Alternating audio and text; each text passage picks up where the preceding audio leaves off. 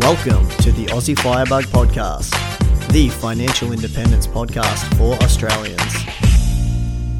Hey guys, welcome to another episode of the Aussie Firebug Podcast, the financial independence podcast for Australians, where I interview clever people who have already reached or are on their way to financial independence. Our guest today is Alon Israelstam, co-founder of Australian investment company BetaShares. You may have heard of BetaShares as one of the leading managers of ETFs with over 44 ETF products for investors to invest in. One new product that really caught my eye and has been making waves throughout the community is the soon-to-be released ETF A200, which boasts the lowest management fee for the Australian market in the world, coming in at just 7 basis points. That's half price to what I'm currently paying for the Vanguard equivalent at 14 basis points. So how is BetaShares able to offer such an incredible product? And what other products can they offer Australian investors? Let's jump in and find out. Hi, Alon. Welcome to the Aussie Firebug Podcast. Hey there. Lovely to be here with you. Why don't we begin with you just telling us a little bit about yourself and your background, mate? Yeah, of course. So I started my career as a law student. So I was one of those aspiring lawyers, and I worked out pretty quickly that the only thing that I wanted to do was get as far away from law as possible. And I did think the law was a great study, but I just decided I didn't want to be a lawyer. I thought it was a very useful way to think, and it helped me understand how to, solve problems and this type of thing. But I quite quickly moved away from that. I've always had quite an entrepreneurial background, and so my first job was actually to set up a VC fund with a couple of friends of mine, and we set up one of Australia's earliest VC funds. It was back in the halcyon days of the dot-com boom, and we were looking at investing in things like Pets.com and all those fun sort of things. And frankly, we were just way too early. So we had some fun and set up the VC fund and made a few investments, some of which were good, some of which were bad, but it was good fun, and it got me to really get to a whole lot of new types of business models and thought processes, and most importantly, meet a whole lot of great entrepreneurs. Then I ended up working in management consulting for a great company called Boston Consulting Group. It's a strategy consulting firm.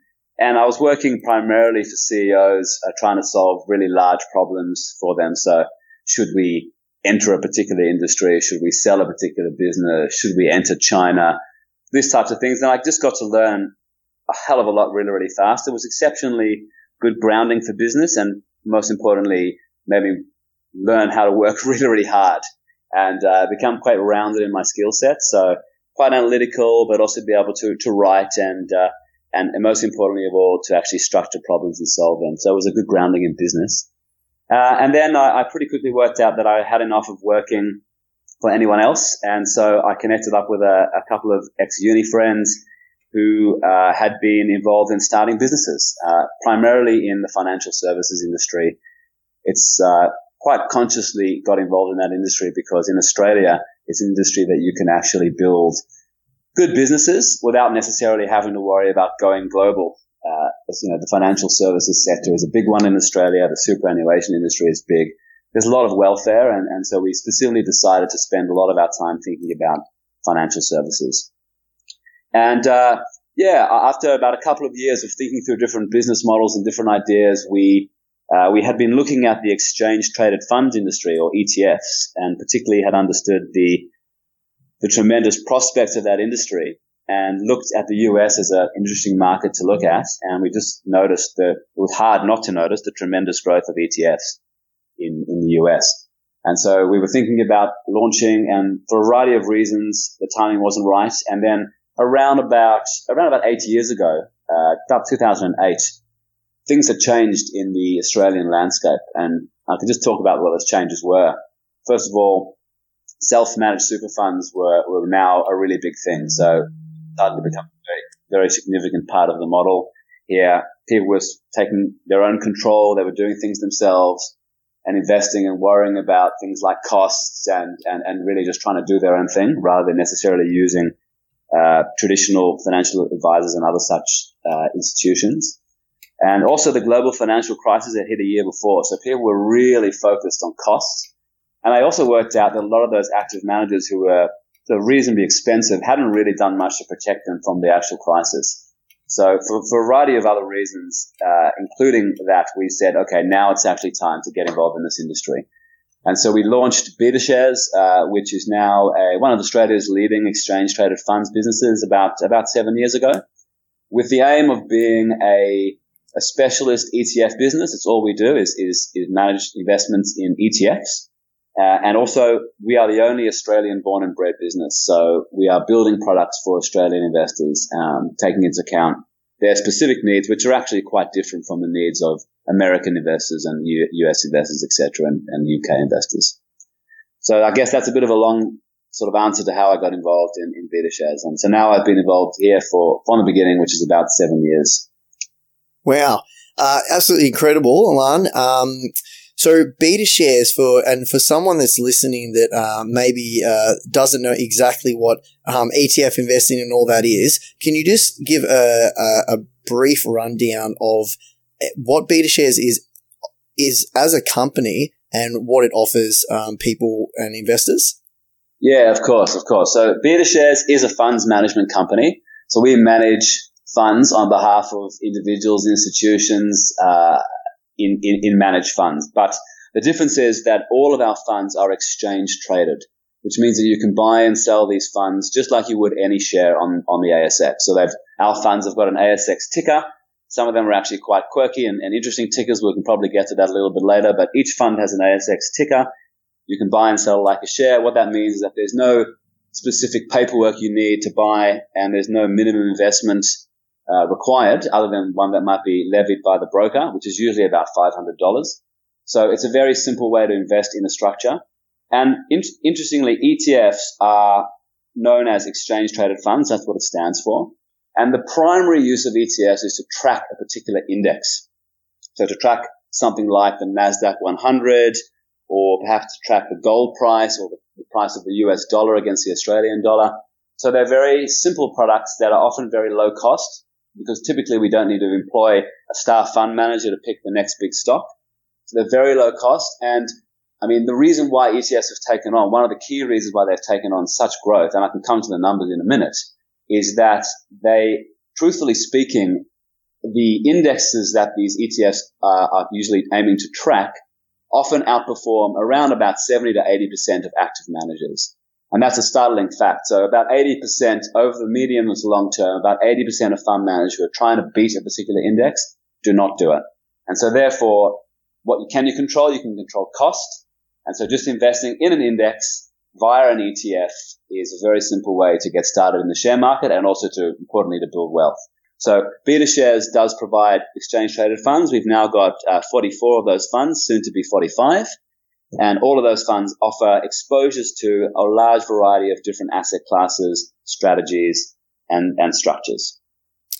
Excellent. So basically the ETF is something that you can buy through your stockbroker, and it encompasses a whole bunch of different shares in that package, and you get exposure to different markets and whatnot just through the one trade.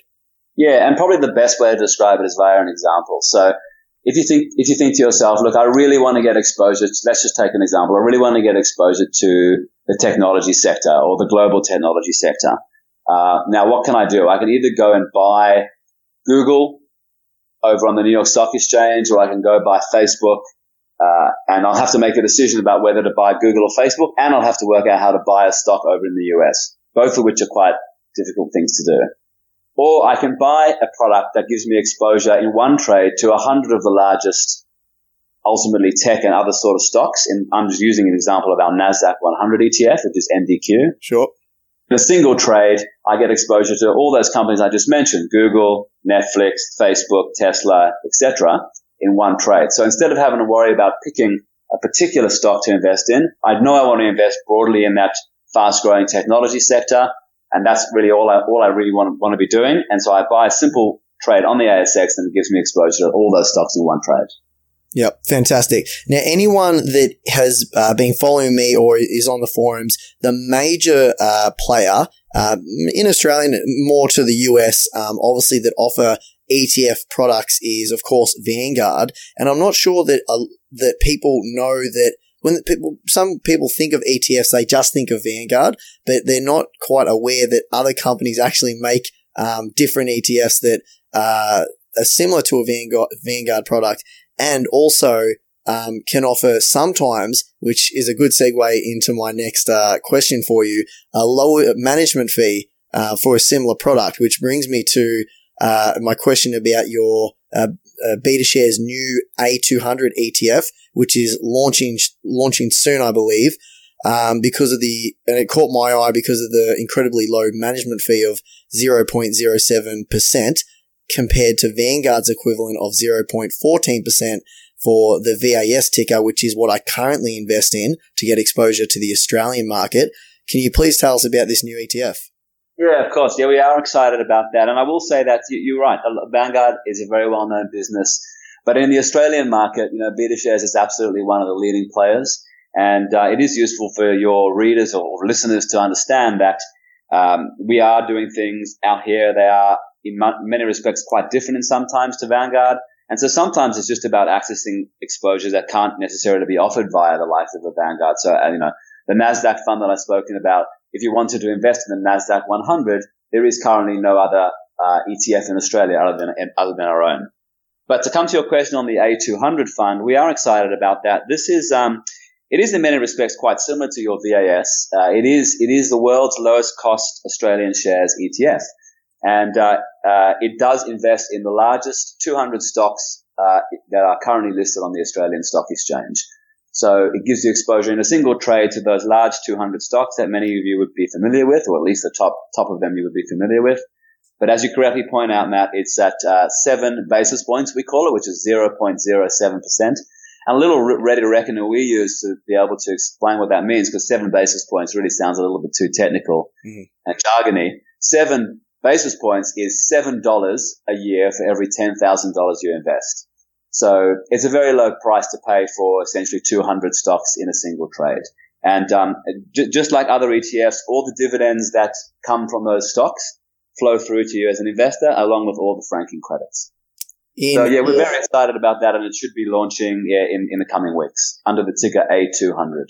So A200, and that was going to be my next question. When is it going to be available? So in the coming weeks, I'm sure you guys will have announcements via your social media and your email list when that's available.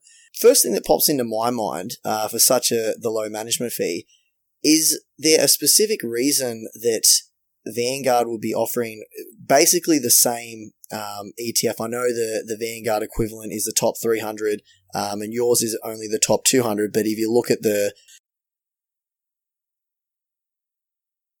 weightings of the VAS top 300 in the ASX, the last 100 of that top 300 in terms of market cap only make up, I think it's roughly about 3%, which is another way of saying that the top 200 is essentially the same as the top 300.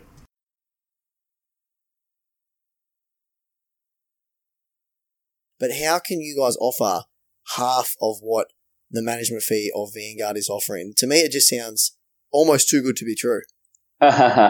Yeah. First of all, just to clarify. So yeah, you're right. The top 200 companies in Australia, versus the top 300. So those top 200 represent 97.5% of the 300. In other words, 2.5% are represented by the extra 100. So in other words, there's going to be no impact, essentially no impact to an investor from those extra 100 stocks. So you are right. It is very, very similar in exposure.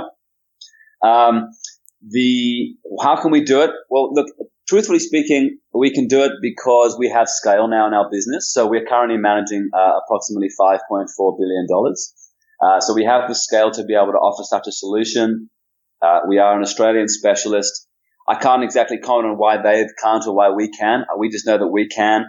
Frankly speaking, we thought it was strange that and I'll tell you an interesting thing. If an investor wanted to invest in large Australian companies in the cheapest possible way before the launch of A200, surprisingly enough, the cheapest way to do it would have been to buy an ETF in the US. There was a US that is available there that is offered for 0.09% or 9 basis points.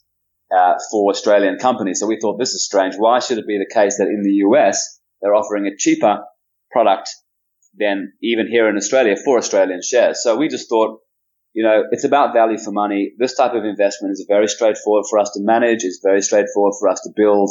We just want to offer it at the lowest possible cost. And we do think it is a market beating cost at 7 basis points. Absolutely. And that is very interesting that you could invest cheaper in the US than Australia. Didn't know that. There you go. Yeah. 9 basis points over there. That's very funny. Question, this has definitely made waves in the community because of the incredible low management fee. And I tell people this all the time. You can't control what the market does, but you can control how much you pay in management fees. So I've been looking ever since you announced that this was coming.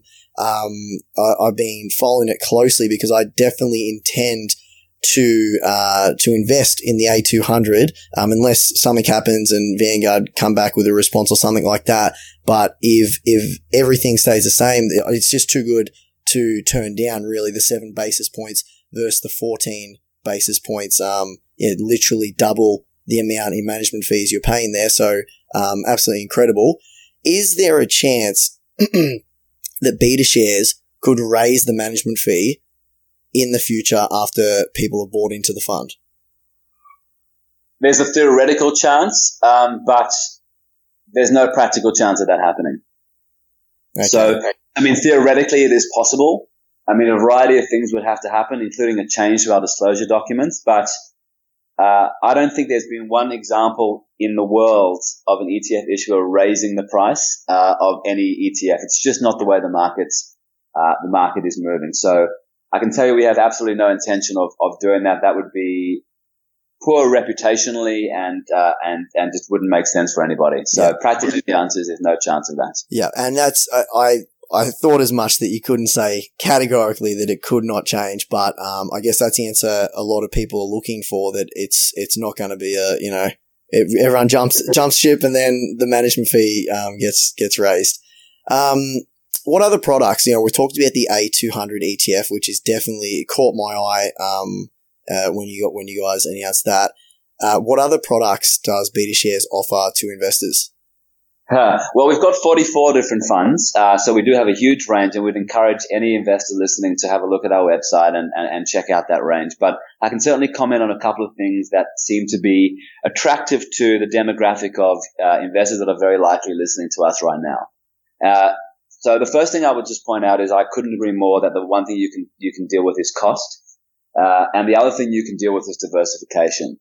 So I guess we've got a number of funds which allow investors to very easily diversify away from, what is probably a very Australian home bias style of investment structure.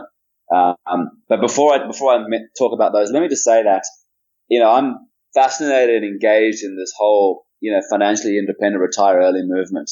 And, it really is true to say that using something like an ETF where you're managing your costs and you are getting dividends and hopefully just reinvesting those dividends, to use the beautiful value of compounding, this really is a great way to get exposure to an instant exposure to diversified portfolio of shares, which otherwise can be quite costly to do and also really, frankly, really quite confronting as an investor to do. So I really feel that, acronyms are cool and everything. I think that FIRE and ETF really work together very, very nicely. And I won't be surprised if they end up becoming quite inextricably linked in the future, because we've just seen for our own investors, the number of younger investors that are starting to invest in ETFs and using them as a way to build a core in their portfolio where you can actually just buy and hold, use a value of compounding to generate wealth. We think it's, a great way to go. But to do that, you also need to diversify. So to come back to the other funds that we are offering, we do have 44. They range in all sorts of shapes and sizes. And probably one of the things that we think is important for investors getting started is to actually get exposure to things outside of Australia. So I've mentioned several times the NASDAQ 100 on this podcast so far. I guess if you think about it as a young investor and you think about where do I want to have my investments over the next 10 years, is it going to be large industrial companies, banks, that are global banks? Or is it going to be the companies that I use every single day of my life? I wake up in the morning and I'm very likely going to be turning on an iPhone, or maybe even the iPhone will wake me up. Then I'm going to go to work and I'm going to use Microsoft product. I might also, be using Netflix later at night and et cetera, et cetera. And there's no doubt at some point in my day, I'm going to be using Facebook. NASDAQ 100 product allows you to get access to all those funds in a single trade. And it also gives you exposure to a market outside of Australia. So that's been a really, really popular one. And the other thing that we're finding particularly popular right now is ethical investing. So we launched 2 funds that are based upon responsible investing standards. And they've been great. They're 2 funds called FAIR, F-A-I-R, which is the Australian version of a responsible investments fund, and ETHI, E-T-H-I, which is a global version. And both of those funds are, we find that younger investors are interested, obviously, to get performance and to get exposure to shares, but also want to make sure they're investing according to their values. And so these funds are very much true to label responsible investment products that ultimately focus on making sure that you are investing in companies that are doing the best they can for the planet. So we call it climate leaders. And there's a variety of different rules we use to make sure these companies are doing well in terms of things like carbon emissions and the way they're dealing with the environment, number one. So that's a so-called positive screen.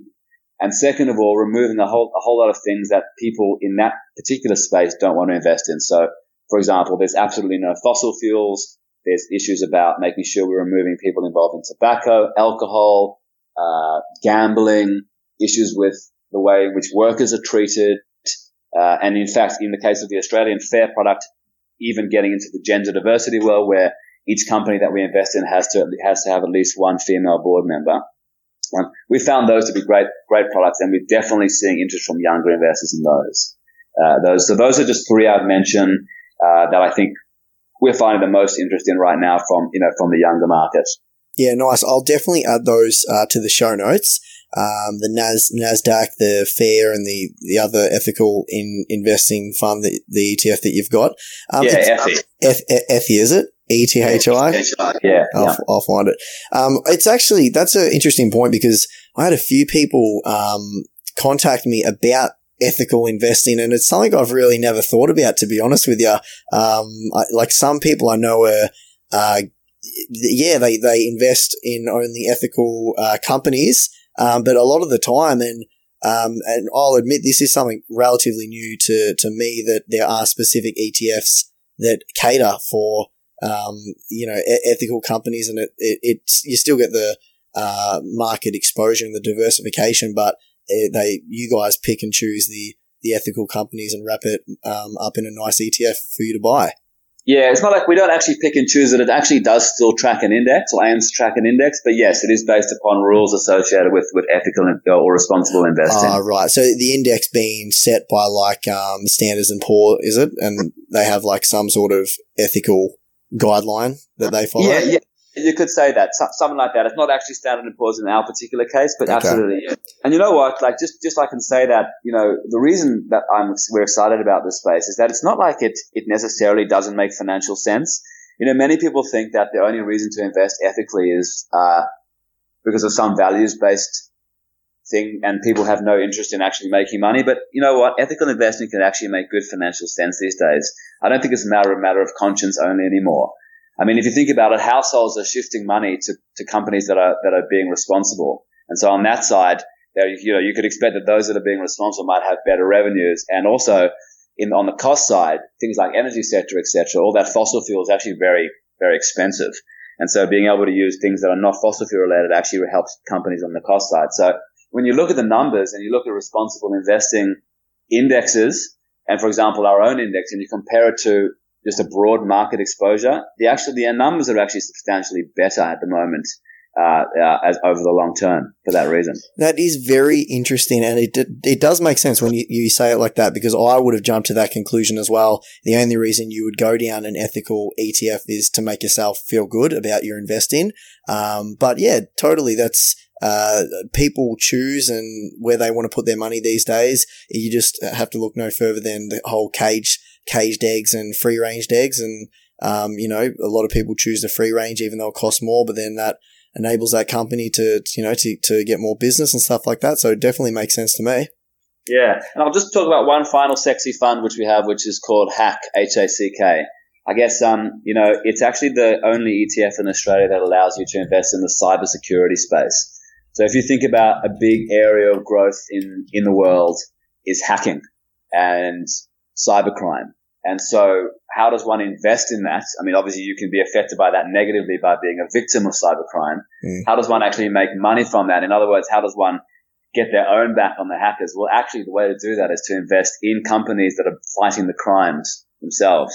So cybersecurity companies. And so we've got a fund called HACK, H-A-C-K, which invests in the leading global companies fighting the war against cybersecurity.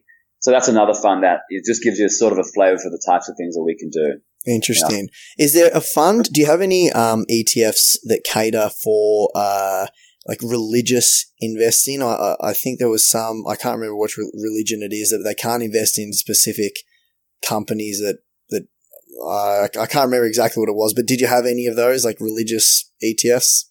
We haven't gone down that path at this stage. I think. Do you know what I'm referring to? Is there? I think it's talking to Sharia. Sharia law. Something like that. And it was another. I think it was another religion as well. But yeah, it's along the same lines as that.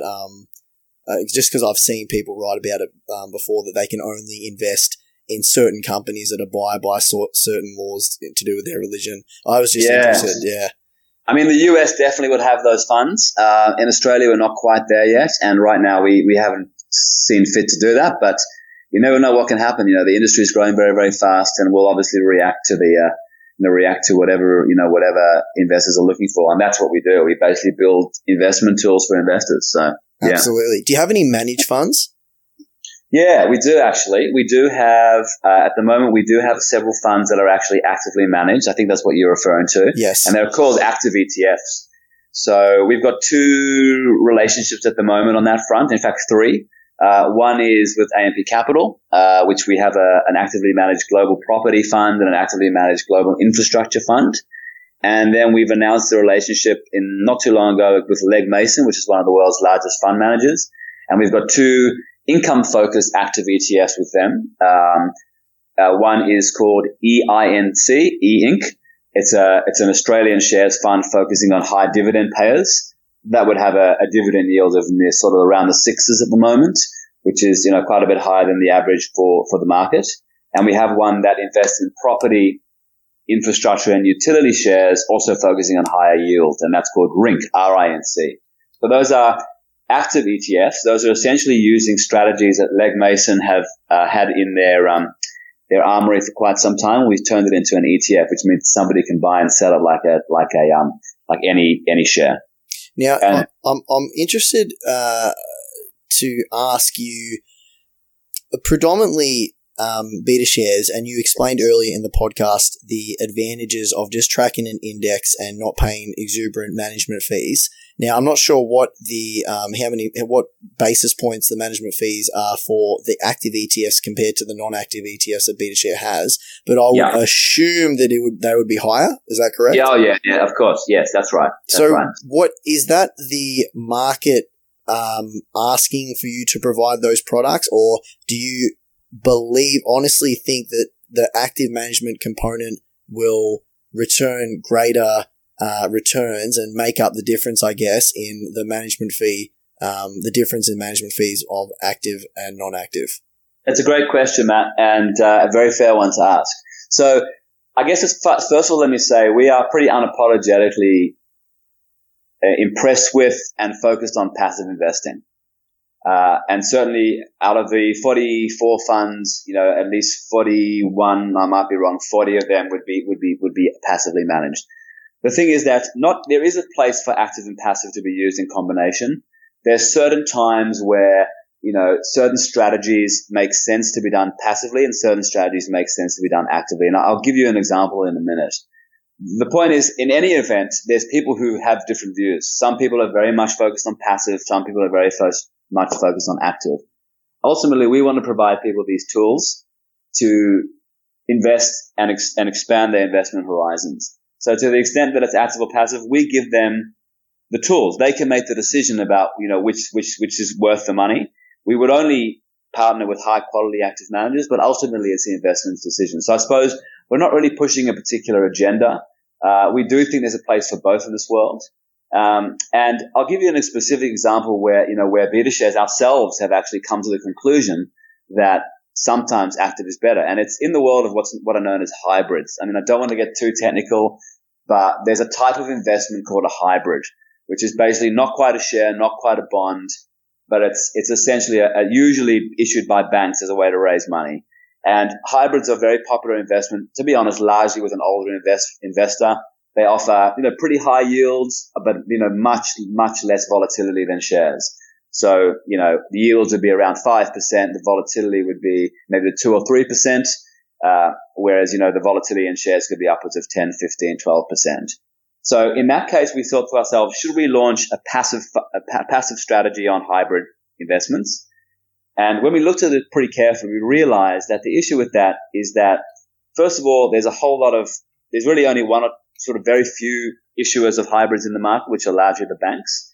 And just buying hybrids passively exposes an investor to a situation where if the hybrid market ends up becoming more risky, if banks end up enduring some sort of a stress, they're still involved in that space. So there we decided let's work with an active manager to build a fund, which is called HBRD, the Hybrids Fund, which actively manages the hybrids so that if the hybrids market looks particularly risky, they can actually sell those and go to cash or bonds. So I think the answer to your question is that there's an absolute role for both. And it's up to the investor to make their view. There will be active managers who do outperform the index. History suggests there's not many of them, but sometimes it's not necessarily about the index, So sometimes it's about generating income in the case of our Legg Mason funds or getting exposure to hybrids. So it's kind of a convoluted answer, but that's how I would answer your question on that. No, that's a very straightforward answer, and I agree as well. Giving the investor the choice at the end of the day, you guys are offering products, and as you said, you're only partnered with people or management that you believe in, and it's up to the investor at the end of the day what they want to invest in. You're just giving them the tools to invest. Very good. Now, another question. What happens, I buy a whole bunch of BetaShares, I buy the NASDAQ 100, the new A200 ETF, 5 years from now, BetaShares goes bust. What happens to my investments? It's a great question. So ETFs are structured in the same way as traditional managed funds, which in the Australian market are a tried and tested structure for investments for a particular reason. And that is that they offer the highest level of security to investors from a structural perspective. And the reason for that is that an ETF, or for that matter, a managed fund, and all BetaShares ETFs, all the assets of the ETF, so the actual assets that we own, in the case of the NASDAQ fund, the actual securities that we own there, they are kept in a separate trust structure, or a separate custodial, it's called, account, to the benefit of unitholders. So the assets of BetaShares funds are not connected in any way to the assets of BetaShares, which means that if BetaShares were to go under, those assets in the custodial account will remain there as they were and essentially be there for the benefit of the unitholders. So that's what would happen. Either if BetaShares was to, in the very unlikely event that BetaShares was to go under, another fund manager would take over from us, just continuing to run that strategy. Or in the extremely unlikely event that we couldn't find one, or one couldn't be found to take over those assets, which in the case of most of our funds is extraordinarily hard to think how that could occur. But if it was to occur, the assets would be sold back to the investors at their fair value. Yeah. So worst case scenario, you get the money back, whatever the market's trading at during the time. Yeah. That's right. Yeah. Very importantly, the assets are not commingled with BetaShares. Yeah, and that's an important distinction to make when you buy with the ETFs, that they're not. It's not like BetaShares owns them and is just keeping that account for you. You actually own the ETF, but BetaShares just manages the whole the dealings of it. Yeah, essentially yes. Essentially yes. Great. Now, why? There's a lot of companies doing what you're doing. Yep. Why would an Aussie investor choose BetaShares over an established company? I know you spoke that BetaShares has only been around for about 8 or 9 years, I believe. Why would someone choose you guys over an established company like BlackRock or Vanguard? Yeah, I will start by saying that we are quite an established company now. As I said, we've got 44 funds and about $5.4 billion of assets under management. Thousands and thousands of Australian investors are trusting us to manage their funds. So, but you're right. Absolutely. We don't have the size of a BlackRock or Vanguard. Interestingly, in ETF land, we actually have, a meaningful size business. So we've probably got the largest team in Australia on ETFs, even larger than, as far as we know, even larger than Vanguard and BlackRock in terms of the size of our team. But to answer your question, it would be a couple of things. First of all, it would be an interest in the particular funds that we have. So there may be a desire to get investments to the type of style of investments that we have, the different funds, and they may not be available elsewhere. But more importantly, we have found a lot of investors that are interested in the fact that we're actually Australian and do have a focus in Australia. It means that we have our whole team here focused entirely on and dedicated to this market. The client services that we provide, the educational material that we provide, the content. Anyone wants to have a look at our various, insights or blogs, as we call them. There's a lot there. And so we offer, I believe, a reasonably unparalleled level of customer and client service as a result of the fact that we're here on the ground. And we build products that are for Australian investors. We always take into account the Australian tax system and the way in which Australian investors invest. And so those would be some of the reasons. And obviously, in the case of certain funds like the A200, it may be because it's lower cost. Great answer. And that, I think that's pretty cool what you guys are doing as well, and being Australian owned and operated in Australia. I think that's very good. From my point of view, like, the management fee really is a massive deciding factor. But if it was close enough or on par, I know personally, if I was choosing an international company or an Australian company, I would go with the Aussie company if it was, offering relatively the same.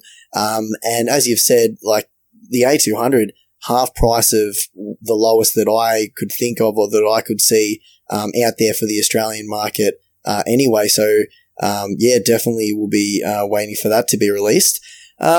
Is there anything else you want to mention before we wrap up?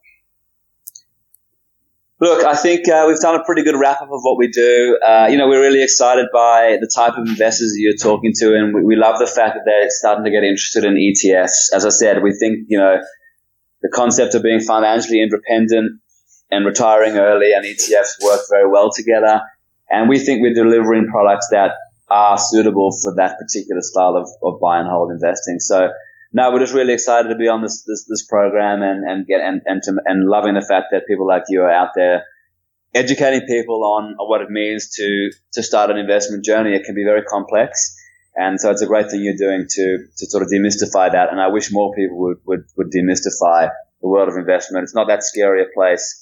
We've all got hearts and souls and we're sort of humans like all of you, and at the end of the day, it's just about demystifying it and getting started in the journey, because there is nothing better than actually just getting right into it and getting started. The earlier you do it, the better.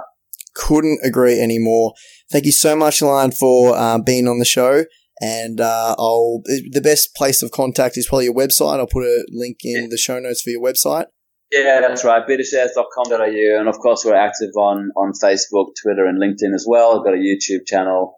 So, but yes, certainly everything you need to know about us is located on our website at betashares.com.au. Fantastic. And that's actually something we're talking about. Why would someone choose BetaShares over the BlackRock or Vanguard? I've been on your website and it's a hell of a lot better than Vanguard's. I can tell you right now, because Vanguard's is shite. But that's, I don't know if someone's going to be making investing decisions on that, but I thought I'd plug that in as a little joke. Yeah. Anyway, thanks, Ilan. Thank you so much again. And it was great to have you on the program. Thanks so much. Appreciate it. And that concludes the podcast for today. BetaShares, really cool Aussie company. I like the fact that they are Australian owned and run. Employing people in Australia, that's pretty cool. And I'm very excited to see the A200 that's released very soon. Definitely be checking that out. As always, guys, if you enjoy this podcast and want me to make more, make sure you drop me a comment and ratings on iTunes. Just search for Aussie Firebug on iTunes and you'll find me. I'm also on SoundCloud at www.soundcloud.com/Aussie-Firebug. Show notes of this episode can be found on my website at www.aussiefirebug.com. And I also wanted to read out a few more iTunes responses, everyone that had a rating and comment on iTunes. Thank you so much. So I'm going to read them out now. Now, I can't remember if I've read this one out or not, but I'm going to start with this one anyway. So if I've already read it out, then you get a double shout out. This is from Pottering11. Keep up the good work. 5 stars. Fantastic to have local FI content and so needed. Appreciate these podcasts. I think meant podcasts, and can't wait for the next one. Great dive into self-wealth. Cheers, buddy. Thank you, Pottering. Next one's from Skinny92. He writes, perfect, 5-star. As a 25-year-old Aussie male, it's great to have financial content from someone who you can relate to. Thank you, Skinny. Next one is from Benny52. Top notch, 5 stars. Great Aussie related investment info. Easy listening from an enthusiastic young bloke. Quality content. Keeps getting better and expecting big things from him in the future. Wow, what a compliment, Benny. I will try to deliver to those high expectations. And 2 more to go. Not happy Optus. That's someone's username. Excellent non-bias financial advice. 5-star. Great to have an Australian podcast that provides solid financial advice without having to listen to a bunch of baby boomers rabble on about sports ball and other non-financial nonsense. Thank you, Not Happy Optus. Love the username. And lastly, we got Shazza Bolts, 4-star. You've done a good job so far with the Aussie Fire podcast. I've listened to all Mad Fientist podcasts, and there's certain things as Aussies want to know that he can't answer. Tax tricks with passive income and future of property as an investment now that rates are set to rise.